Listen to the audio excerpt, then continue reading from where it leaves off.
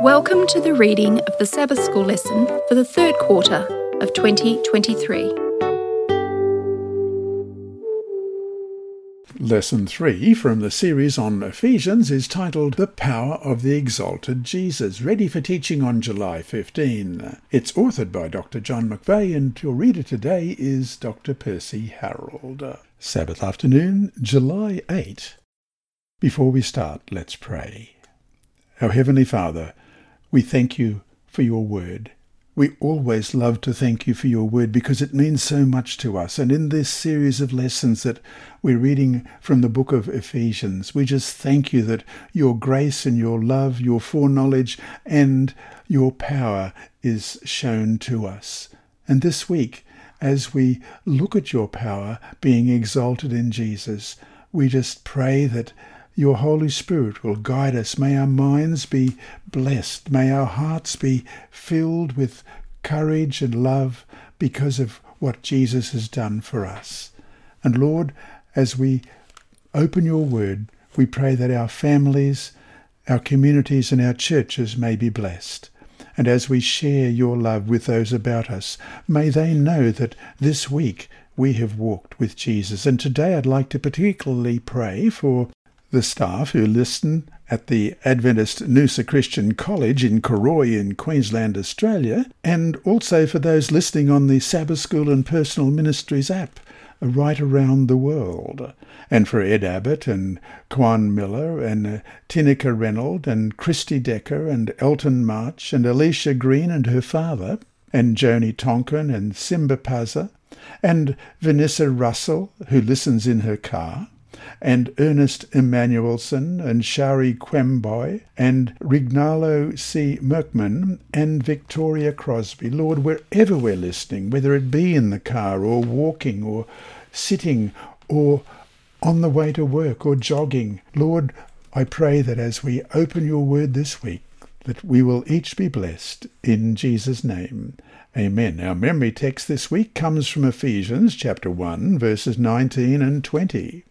Through the Holy Spirit, believers may know what is the exceeding greatness of his power toward us who believe, according to the working of his mighty power, which he worked in Christ when he raised him from the dead and seated him at his right hand in the heavenly places. Let's read that again, Ephesians 1, verses 19 and 20.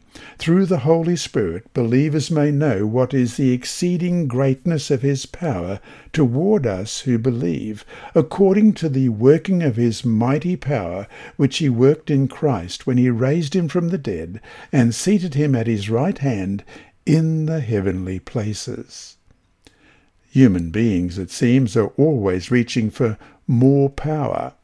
Auto manufacturer Devil Motors, for instance, showed off the prototype of its Devil 16, a vehicle with a 16-cylinder, 12.3-litre engine, producing more than 5,000 horsepower. Or, if that is not enough, consider the Peterbilt semi-truck that sports 3 Pratt & Whitney J34 to 48 jet engines, boasting 36,000 horsepower. The truck does a quarter of a mile in 6.5 seconds and regularly hits 376 miles per hour. That's about 500 kilometers an hour, before deploying its 2 parachutes.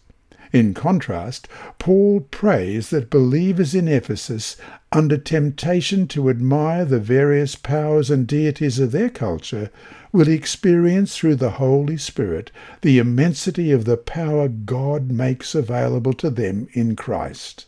This divine might is not measured in horsepower or magic, but is seen in 4 cosmos-shifting salvation history events. 1. The resurrection of Jesus. 2. His exaltation at the throne of God. 3. All things being placed in subservience to Christ. And 4. Christ being given to the church as its head, as we read in Ephesians chapter 1, verses 19 to 23 this week. In considering these 4 events, believers may begin to grasp and experience the vast scope of the power God exercises on their behalf.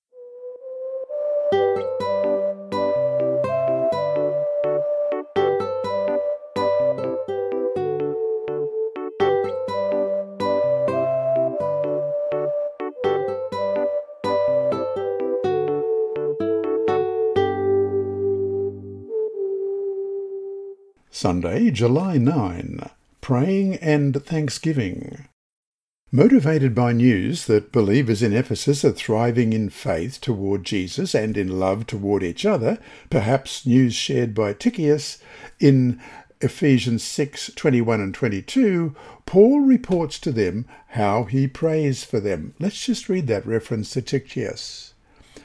Ephesians 6, beginning at verse 21, "But that you also may know my affairs and how I am doing, Tychicus, a beloved brother and faithful minister in the Lord, will make all things known to you, whom I have sent to you for this very purpose, that you may know our affairs, and that he may comfort your hearts." Compare Paul's two prayer reports in Ephesians. Ephesians chapter 1, 15 to 23, and Ephesians chapter 3, verses 14 to 21. What themes do the two reports share? First of all, Ephesians 1, 15 to 23. "Therefore I also, after I heard of your faith in the Lord Jesus and your love for all the saints, do not cease to give thanks for you, making mention of you in my prayers, that the God of our Lord Jesus Christ, the Father of glory, may give to you the spirit of wisdom and revelation in the knowledge of him, the eyes of your understanding being enlightened, that you may know what is the hope of his calling, what are the riches of the glory of his inheritance in the saints, and what is the exceeding greatness of his power toward us who believe, according to the working of his mighty power, which he worked in Christ when he raised him from the dead, and seated him at his right hand in the heavenly places, far above all principality and power and might and dominion, and every name that is named, not only in this age, but also in that which is to come. And he put all things under his feet, and gave him to be head over all things to the church, which is his body, the fullness of him who fills all in all." And chapter 3 in Ephesians, verses 14 to 21. "For this reason I bow my knees to the Father of our Lord Jesus Christ, from whom the whole family in heaven and earth is named, that he would grant you, according to the riches of his glory, to be strengthened with might through his Spirit in the inner man, that Christ may dwell in your hearts through faith, that you, being rooted and grounded in love, may be able to comprehend with all saints what is the width and length and depth and height, to know the love of Christ, which passes knowledge, that you may be filled with all the fullness of God. Now, to him who is able to do exceedingly abundantly above all that we ask or think, according to the power that works in us, to him be glory in the church by Christ Jesus to all generations, forever and ever. Amen." Sometimes our default tone in prayer can be doleful, mourning over this challenge or that problem. Paul's prayer reports in Ephesians suggest that thanksgiving is the native language of prayer. We gather up the blessings of God and thank him for them. We seek to perceive God at work in difficult circumstances and praise him for his transforming presence in our lives. Celebrating the grace and power of the exalted Jesus, as we read in chapter 1, verses 20 to 23, we thank him for blessing those in our circle of influence. Here is Paul's transforming secret of prayer. Prayer is the key of praise and thanksgiving. Paul also said that he does not cease to give thanks for you, making mention of you in my prayers, in chapter 1, verse 16. He also talks about this in Philippians chapter 1, verses 3 and 4. "I thank my God upon every remembrance of you, always in every prayer of mine, making request for you all with joy." And 1 Thessalonians 1 and verse 2, "We give thanks to God always for you all, making mention of you in our prayers." And then in 1 Thessalonians 5, 16 to 18, "Rejoice always, pray without ceasing, in everything give thanks, for this is the will of God in Christ Jesus for you." What does it really mean to pray without ceasing, as we read in 1 Thessalonians 5, 17? It cannot mean that we are always kneeling before God in prayer. It does mean that, blessed by God's Spirit, we move through life with hearts open to the presence and power of God, seeking cues for thanksgiving to Him. It means a readiness to process the issues of life in the presence of God, to seek divine counsel as we experience the twists and turns that life brings. It means living not in estrangement from God, but in engagement with Him, ever open to divine leading. We too often view prayer as a nicety, an add-on to discipleship that is to be exercised when convenient. Paul illustrates a different view. Paul takes seriously the task of praying for the believers in Ephesus, doing so both by giving thanks for them in chapter 1, verse 16, and we'll also compare that with what comes before it in verses 3 to 14. Let's have a look at verse 16 first. Do not cease to give thanks for you, making mention of you in my prayers. And then back in Ephesians 1, beginning at verse 3. Blessed be the God and Father of our Lord Jesus Christ, who has blessed us with every spiritual blessing in the heavenly places in Christ, just as he chose us in him before the foundation of the world, that we should be holy and without blame before him in love, having predestined us to adoption as sons by Jesus Christ to himself, according to the good pleasure of his will, to the praise of the glory of his grace, by which he made us accepted in the Beloved. In him we have redemption through his blood, the forgiveness of sins according to the riches of his grace, which he made to abound toward us in all wisdom and prudence, having made known to us the mystery of his will, according to the good pleasure which he purposed in himself, that in the dispensation of the fullness of times he might gather together in one all things in Christ, both which are in heaven and which are on earth, in him. In him also we have obtained an inheritance, being predestined according to the purpose of him who works all things according to the counsel of his will, that we who first trusted in Christ should be to the praise of his glory. In him you also trusted after you heard the word of truth, the gospel of your salvation, in whom also, having believed, you were sealed with the Holy Spirit of promise, who is the guarantee of our inheritance until the redemption of the purchased possession, to the praise of his glory. And he also interceded in Ephesians 1, 17 to 23, which we read earlier, and also Ephesians 3, 14 to 21, which we also read as well. For him, prayer is a central or even the central task of faith. These verses provide a moving call to prayer, an invitation for each of us to consider our own prayer ministry in the light of Paul's dedication to it. And so to finish today, why is it important always to thank God in prayer for what you have to be thankful for?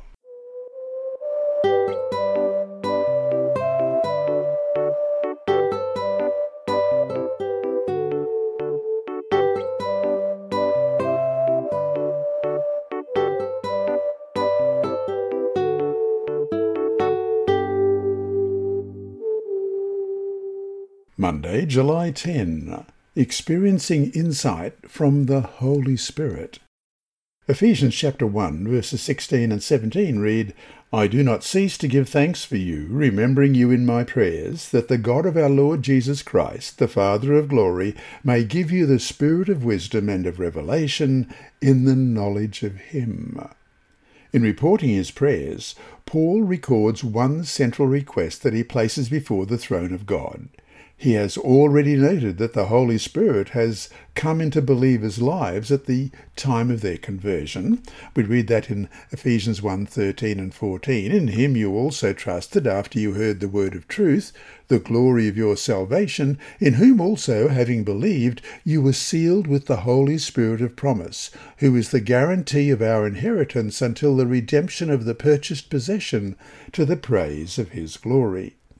Now, Paul prays for a fresh blessing of the Spirit to give needed spiritual insight focused on a deepened understanding of Jesus in the knowledge of him, as we just read in verse 17.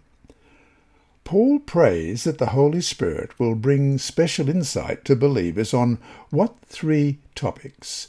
Let's read Ephesians 1, verses 17 to 19.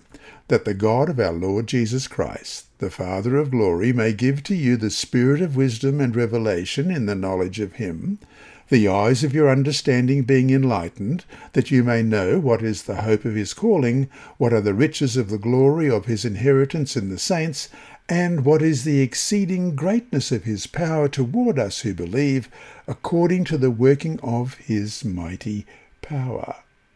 When Paul prays for insight for them about the hope to which he has called you in verse 18, he prays that they will be alert to the past actions God has already taken for their salvation, as we've read previously this week in verses 3 to 9 and 11 to 13, and to the glorious future he has planned for them that we read about in verses 10 and 14. When he prays for insight into the riches of the glory of his inheritance in the saints in verse 18, he is recalling the Old Testament idea of believers as God's inheritance. As we read in Deuteronomy 9, verse 29, "Yet they are your people and your inheritance, whom you brought out by your mighty power and by your outstretched arm." And Deuteronomy 32, verse 9, "For the Lord's portion is his people. Jacob is the place of his inheritance."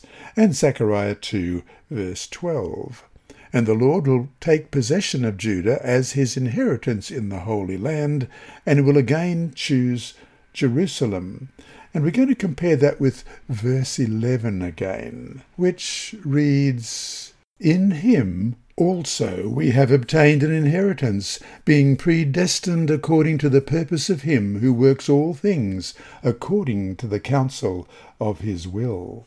He wishes them to know that they not only possess an inheritance from God, but that they are God's inheritance, and Paul wants them to understand their value to God. When Paul prays for spiritual insight about the exceeding greatness of his power toward us who believe in verse 19, he imagines the Holy Spirit bringing fresh understanding of the immensity of God's power and actualizing it in their experience. In all these prayers, Paul wants these people to experience for themselves what they have been given in Jesus. And so to finish today, how can you better experience the exceeding greatness of his power toward us who believe, as it said, and what does this mean in daily life?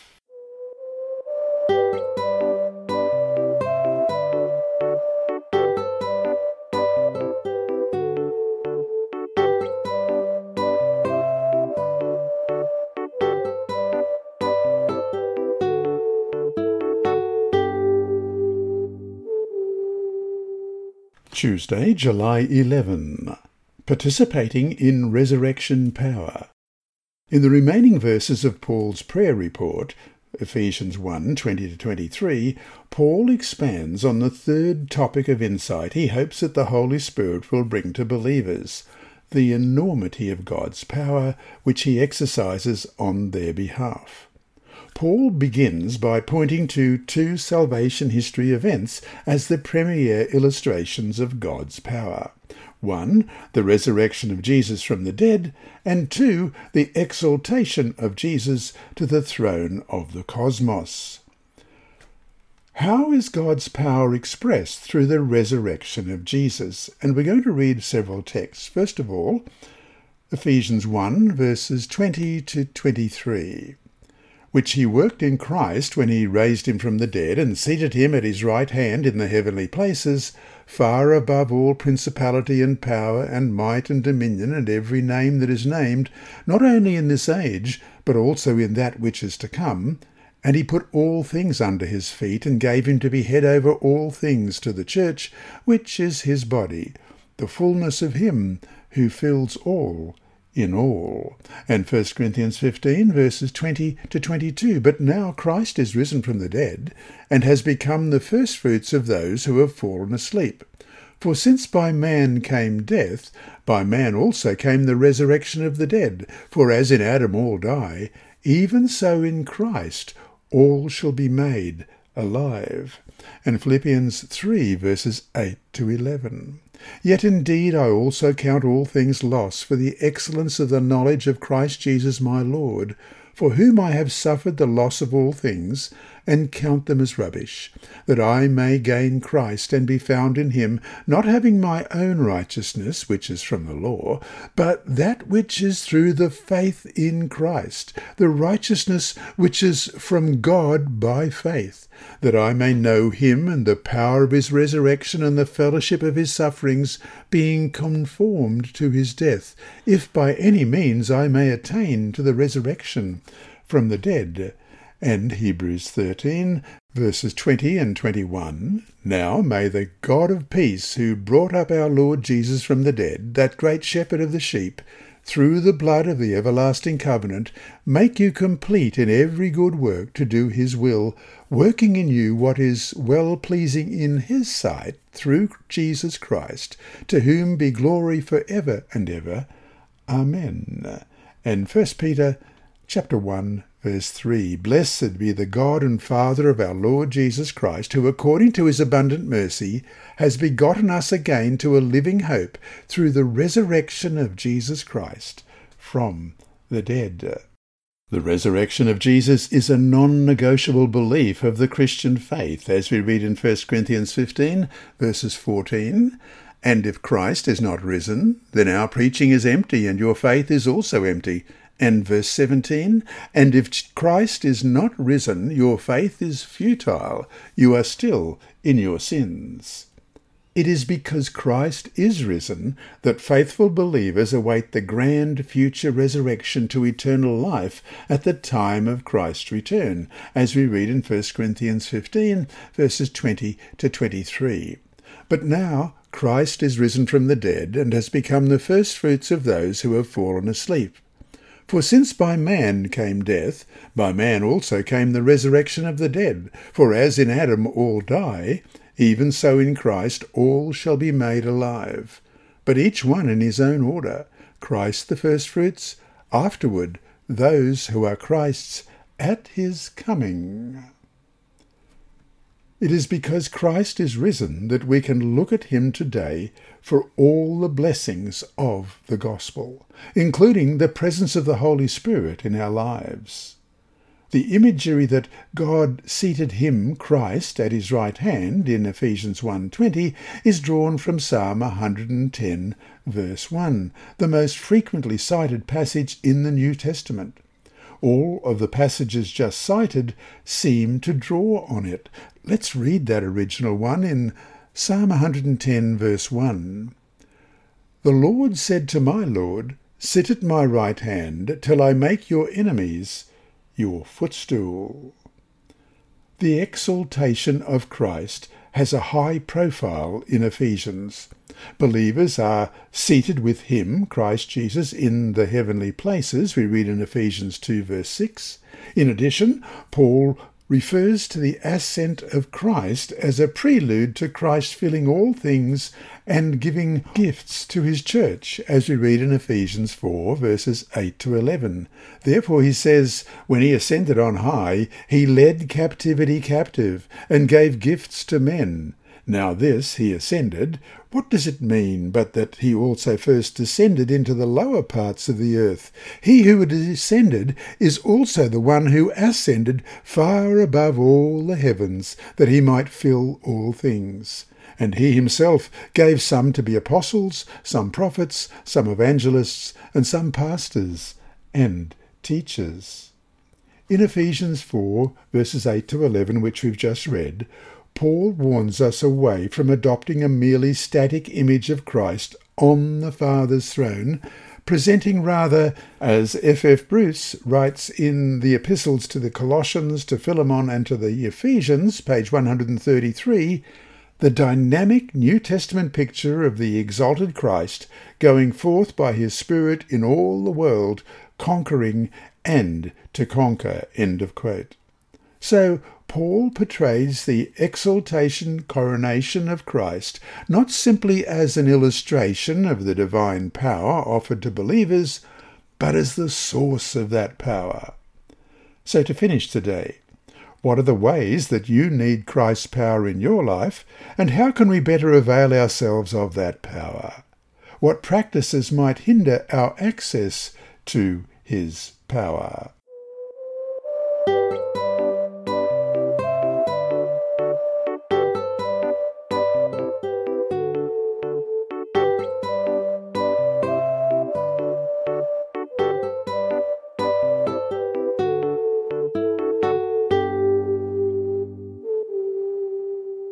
Wednesday, July 12. Christ above all powers. Paul has celebrated the exaltation of Jesus, who now sits with the Father on the throne of the cosmos.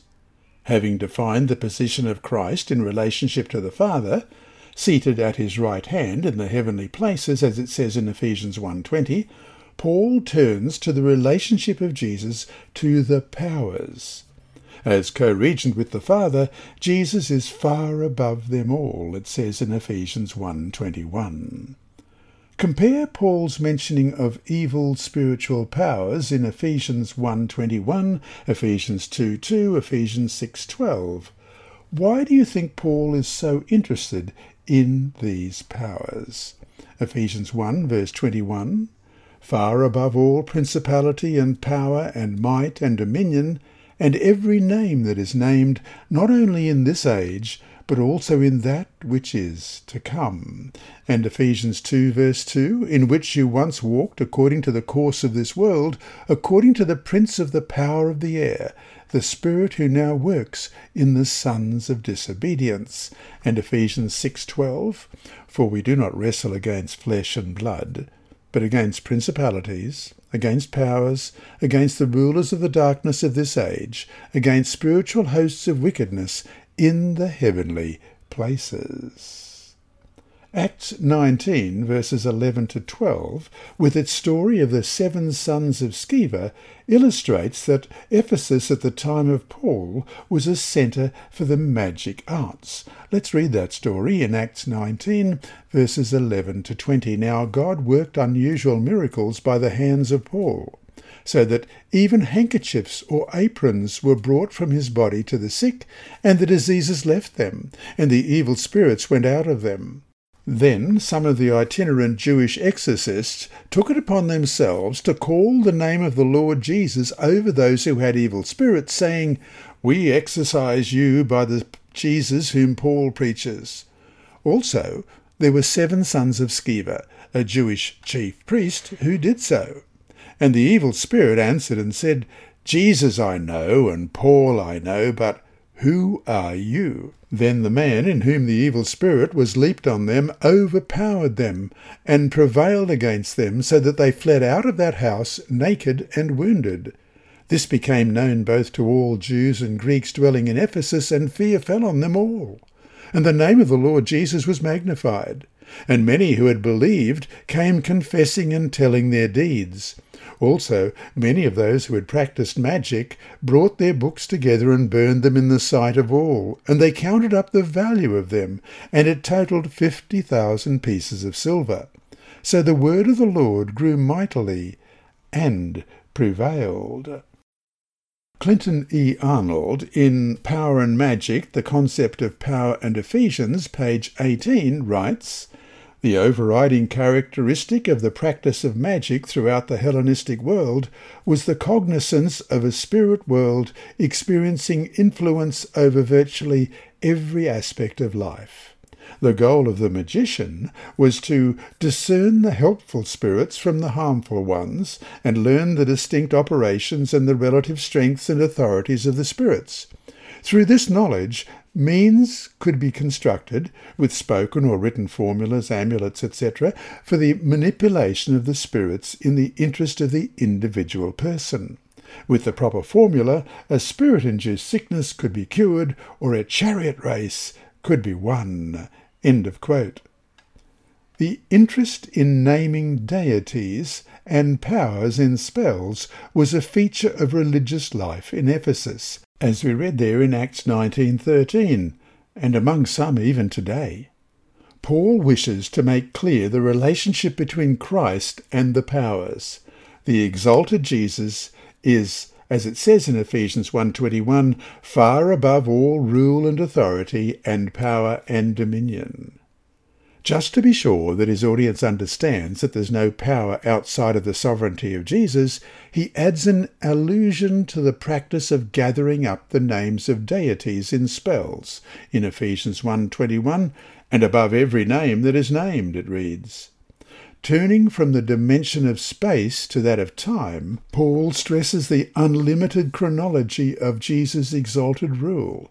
His rule over all powers applies, as it says in verse 21, not only in this age, but also in the one to come.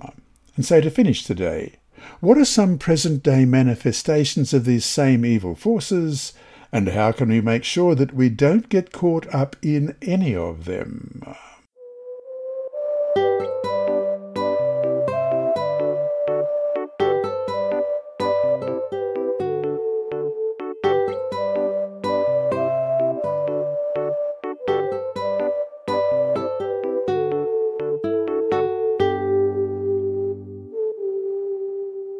Thursday, July 13.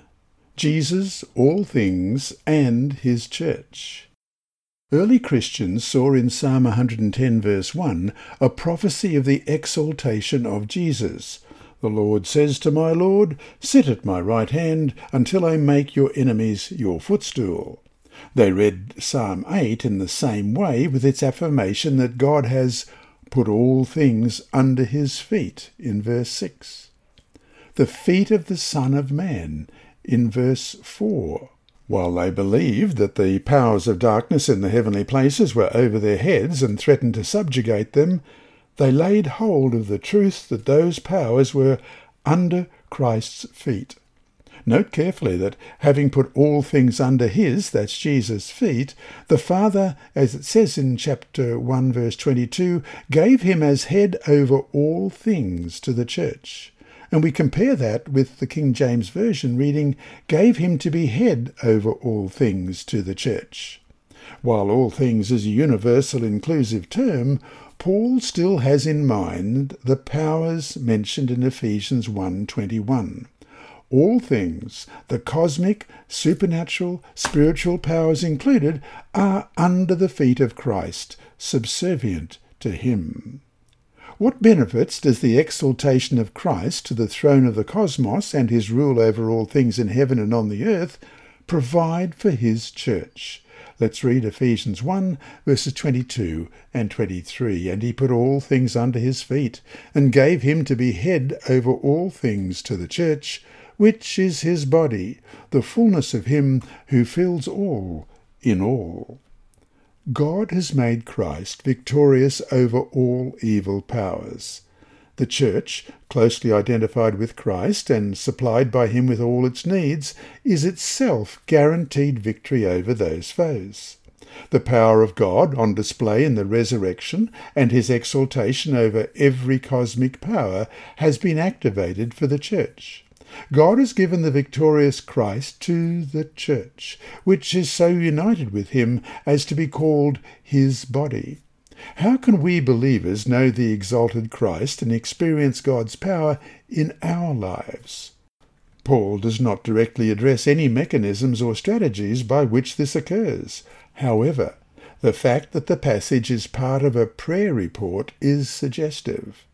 Paul believes that God will answer his prayer. He affirms the efficacy of celebrating God's power, revealed in Christ, in God's own presence, and asking for it to be active in the lives of believers. And so to finish today, what has been your own experience with the power of prayer? That is, not just answered prayers, but prayer in general. And how does prayer draw us closer to God and the power offered us in Jesus?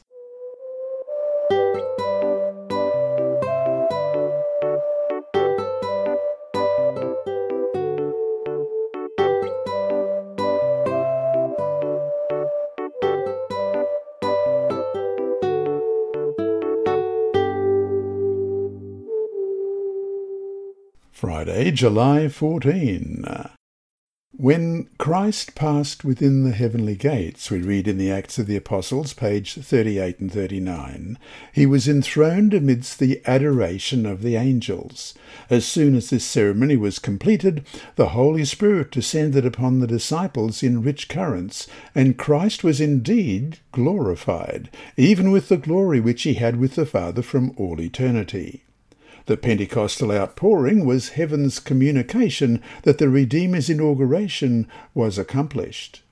According to his promise, he had sent the Holy Spirit from heaven to his followers as a token that he had, as priest and king, received all authority in heaven and on earth, and was the anointed one over his people. End of quote. And then from the Desire of Ages, page 834 to 835, we read, "The Father's arms encircle his Son, and the word is given, let all the angels of God worship him." That's from Hebrews 1:6. "With joy unutterable, rulers and principalities and powers acknowledge the supremacy of the Prince of Life. The angel host prostrate themselves before him, while the glad shout fills all the courts of heaven. Worthy is the Lamb that was slain to receive power and riches and wisdom and strength and honour and glory and blessing." Revelation 5:12. Songs of triumph mingle with the music from the angel harps, till heaven seems to overflow with joy and praise. Love has conquered. The lost is found. Heaven rings with voices in lofty strains proclaiming, "Blessing and honour and glory and power be unto him that sitteth upon the throne and unto the Lamb for ever and ever." Revelation 5, verse 13, end of quote. And that brings us to our two discussion questions for this week. 1. Ponder the now and not yet of the exaltation of Jesus. In what sense is Jesus already the Lord of all things, with the demonic powers subservient to him, that is, the now? And in what sense does his full reign over all things look toward the future, the not yet? As we read in 1 Corinthians 15, verses 24 to 28. Then comes the end, when he delivers the kingdom to God the Father, when he puts an end to all rule and all authority and power, for he must reign till he has put all enemies under his feet. The last enemy that will be destroyed is death. For he who put all things under his feet, but when he says all things are put under him, it is evident that he who put all things under him is accepted. Now, when all things are made subject to him, then the Son himself will also be subject to him who put all things under him, that God may be all in all. And question 2. To what extent are we living in the light of Christ's rule over all things? Or to what extent are you living under the authority of these other powers, the fallen powers, whose authority is ebbing away anyway? How do you know which is which? And how can you get away from the forces of evil that, though certainly defeated, are still prevalent in our world?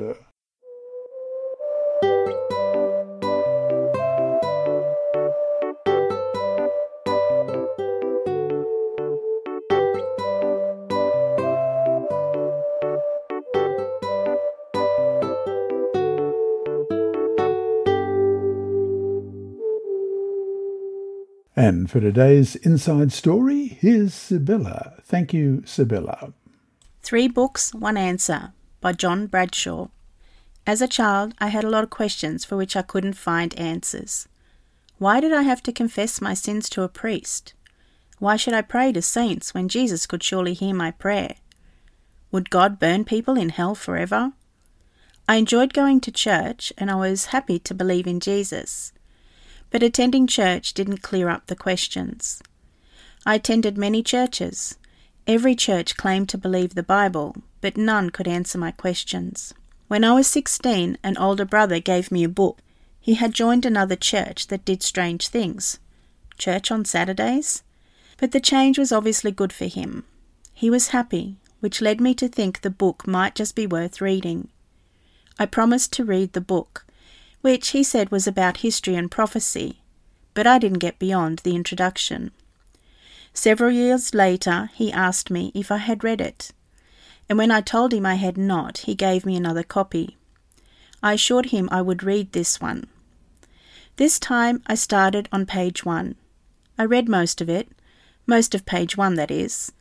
I put the book down intending to read it later, but I never got back to it. More years passed. I left New Zealand, my home country, and was living in England. On a trip to Ireland, desperate to find a meaningful relationship with God, I went to church. But as I left it, I told God I was never going to church again, until you show me the truth. When I returned to London, a package was waiting for me. I had asked my brother if he had any idea where I might be able to find the book that he twice had given me. I had looked in several bookstores, but hadn't been able to locate it. And here in the mail was the third copy of the book that would change my life, The Great Controversy. This time I started reading in the middle of the book, and when I got to the end, I went back to the beginning and read what I had missed. I encountered the power of God's Word in a book that not only explained the deep prophecies of the Bible, but also connected me with Jesus. I called to the operator connected me with a church in London, and thus began earnest my walk with Jesus. I still read The Great Controversy, having found that I continue to find new blessings and insights into the plan of salvation. Outside of the Bible, no book has had a greater impact on my life. Join the global church in 2023 and 2024 in the mass promotion and distribution of The Great Controversy. Visit greatcontroversyproject.com for more information or ask your pastor. John Bradshaw is a speaker and director of It Is Written, an Adventist television ministry. Greetings, Sabbath School friends around the world. My name is Emma Garrick, a final year nursing student at Avondale University in Cooranbong, Australia. You have been listening to my grandfather, Percy Harrold, reading the text of the Adult Bible Study Guide with this week's Sabbath School lesson. He has been doing this for free since 1996, long before I was born. Initially read as Eyes for the Visually Impaired through Christian Services for the Blind in Australia and New Zealand. It became a podcast in July 2007, and so became available to anyone around the world. In 2021, PA's podcast became the reading podcast for the official General Conference Sabbath School app, with daily recordings of each day of the lesson. The podcasts of the reading of the Sabbath School lessons are available from Hope Channel Australia, primarily on SoundCloud, and thence on multiple podcast rebroadcasters, including Apple iTunes. For several years it has also been available in YouTube format, with the voice of my grandfather syncing in time with the scrolling of the text of the lesson, including all the reference texts. And for the visually impaired in the North American division, it is available on CD from Christian Record Services out of Nebraska. Hope Channel Germany distributes it to the blind in Europe. You are over one of 40,000 who listen every week around the globe. Tell your friends to look up my grandfather on the internet. It is simple. Just search for Dr. Percy Harrold, select the site you want to listen to, make it a favorite on your device, and be able to listen again anytime you like. But downloading the General Conference Sabbath School app is a sure way to listen daily. That is the one with the blue rectangular icon, with a stylized globe and 3 angels superimposed. And, as my grandfather would say each week, remember, God is always faithful.